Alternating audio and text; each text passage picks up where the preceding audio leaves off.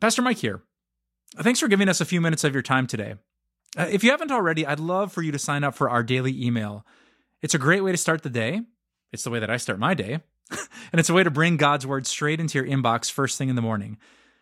My teammates at Time of Grace do a fantastic job of giving you video and written devotions, blog posts, podcast episodes, and the occasionally fun and quirky social media posts. And all of it's to encourage you with God's amazing word. Just go to timeofgrace.org to sign up today. So when Jesus dropped that truth bomb on the disciples and said, I tell you the truth, one of you will betray me, they instantly asked that question, well, surely not I, Lord. But after they wrestled with that for a little bit, then all of a sudden, naturally the question shifted. Well, if not me, well then who? And suddenly they're looking around the room, sizing up their competition, sizing up the other disciples that are there, trying to figure out who it is. And here we are, 2,000 years later, armchair quarterbacking this thing going, dummies, it's Judas. Like, he's right there. But we know it. We know it because Matthew told us. Before this account, before we get into Matthew's description of the upper room and this question that Jesus said, or the statement Jesus said, Matthew tells us that Judas actually betrayed Jesus. That he conspired with Jewish religious leaders to hand Jesus over to be destroyed, to be betrayed, and to die. And so we know this. They didn't. If you've seen any Christian movie, instantly you can tell who Judas is. Any Christian movie on this account, there's Judas. He's lurking in the background, right? He's dimly lit. He's got shifty eyes. You know instantly who Judas is. But they didn't.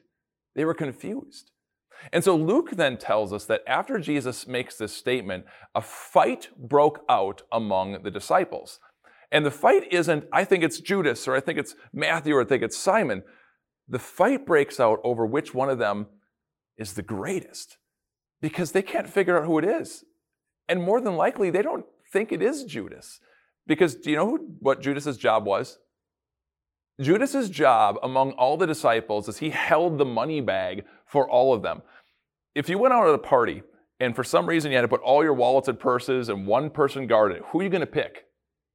Probably the person you trust the most, right? And so they trusted Judas. They probably didn't think it would have been him. So this fight breaks out, not about it's that person or this person, but Jesus said, couldn't be me. The fight breaks out about how great each one of them is. And once again, the disciples are failing. Jesus knew this about them. He knew that they constantly fought over who was the greatest among them, jockeying for position among Jesus. And so actually, earlier in the night, when they first got in there, Jesus did something truly humble and truly remarkable, something his disciples needed to learn. They come in with their dirty, nasty, gross feet because they walked in sandals. Now, that doesn't sound that gross. You wear sandals if you go to the beach or go to the pool. But they wore sandals all the time. They walked everywhere. And animals did their business on the road, so that's going to get on their feet. They're going to recline at the table, their feet next to the food. And so they'd always wash their feet. None of the disciples want to do that because they thought they were the greatest. But what did Jesus do? Jesus humbly, lovingly took off his outer clothes, wrapped a towel around his waist, washed his disciples' feet, and told them, I've given you an example, and I want you to follow this. I want you to do as I have done for you. And not that long later, what do? They fail. Again, they made it all about themselves. I do the same thing.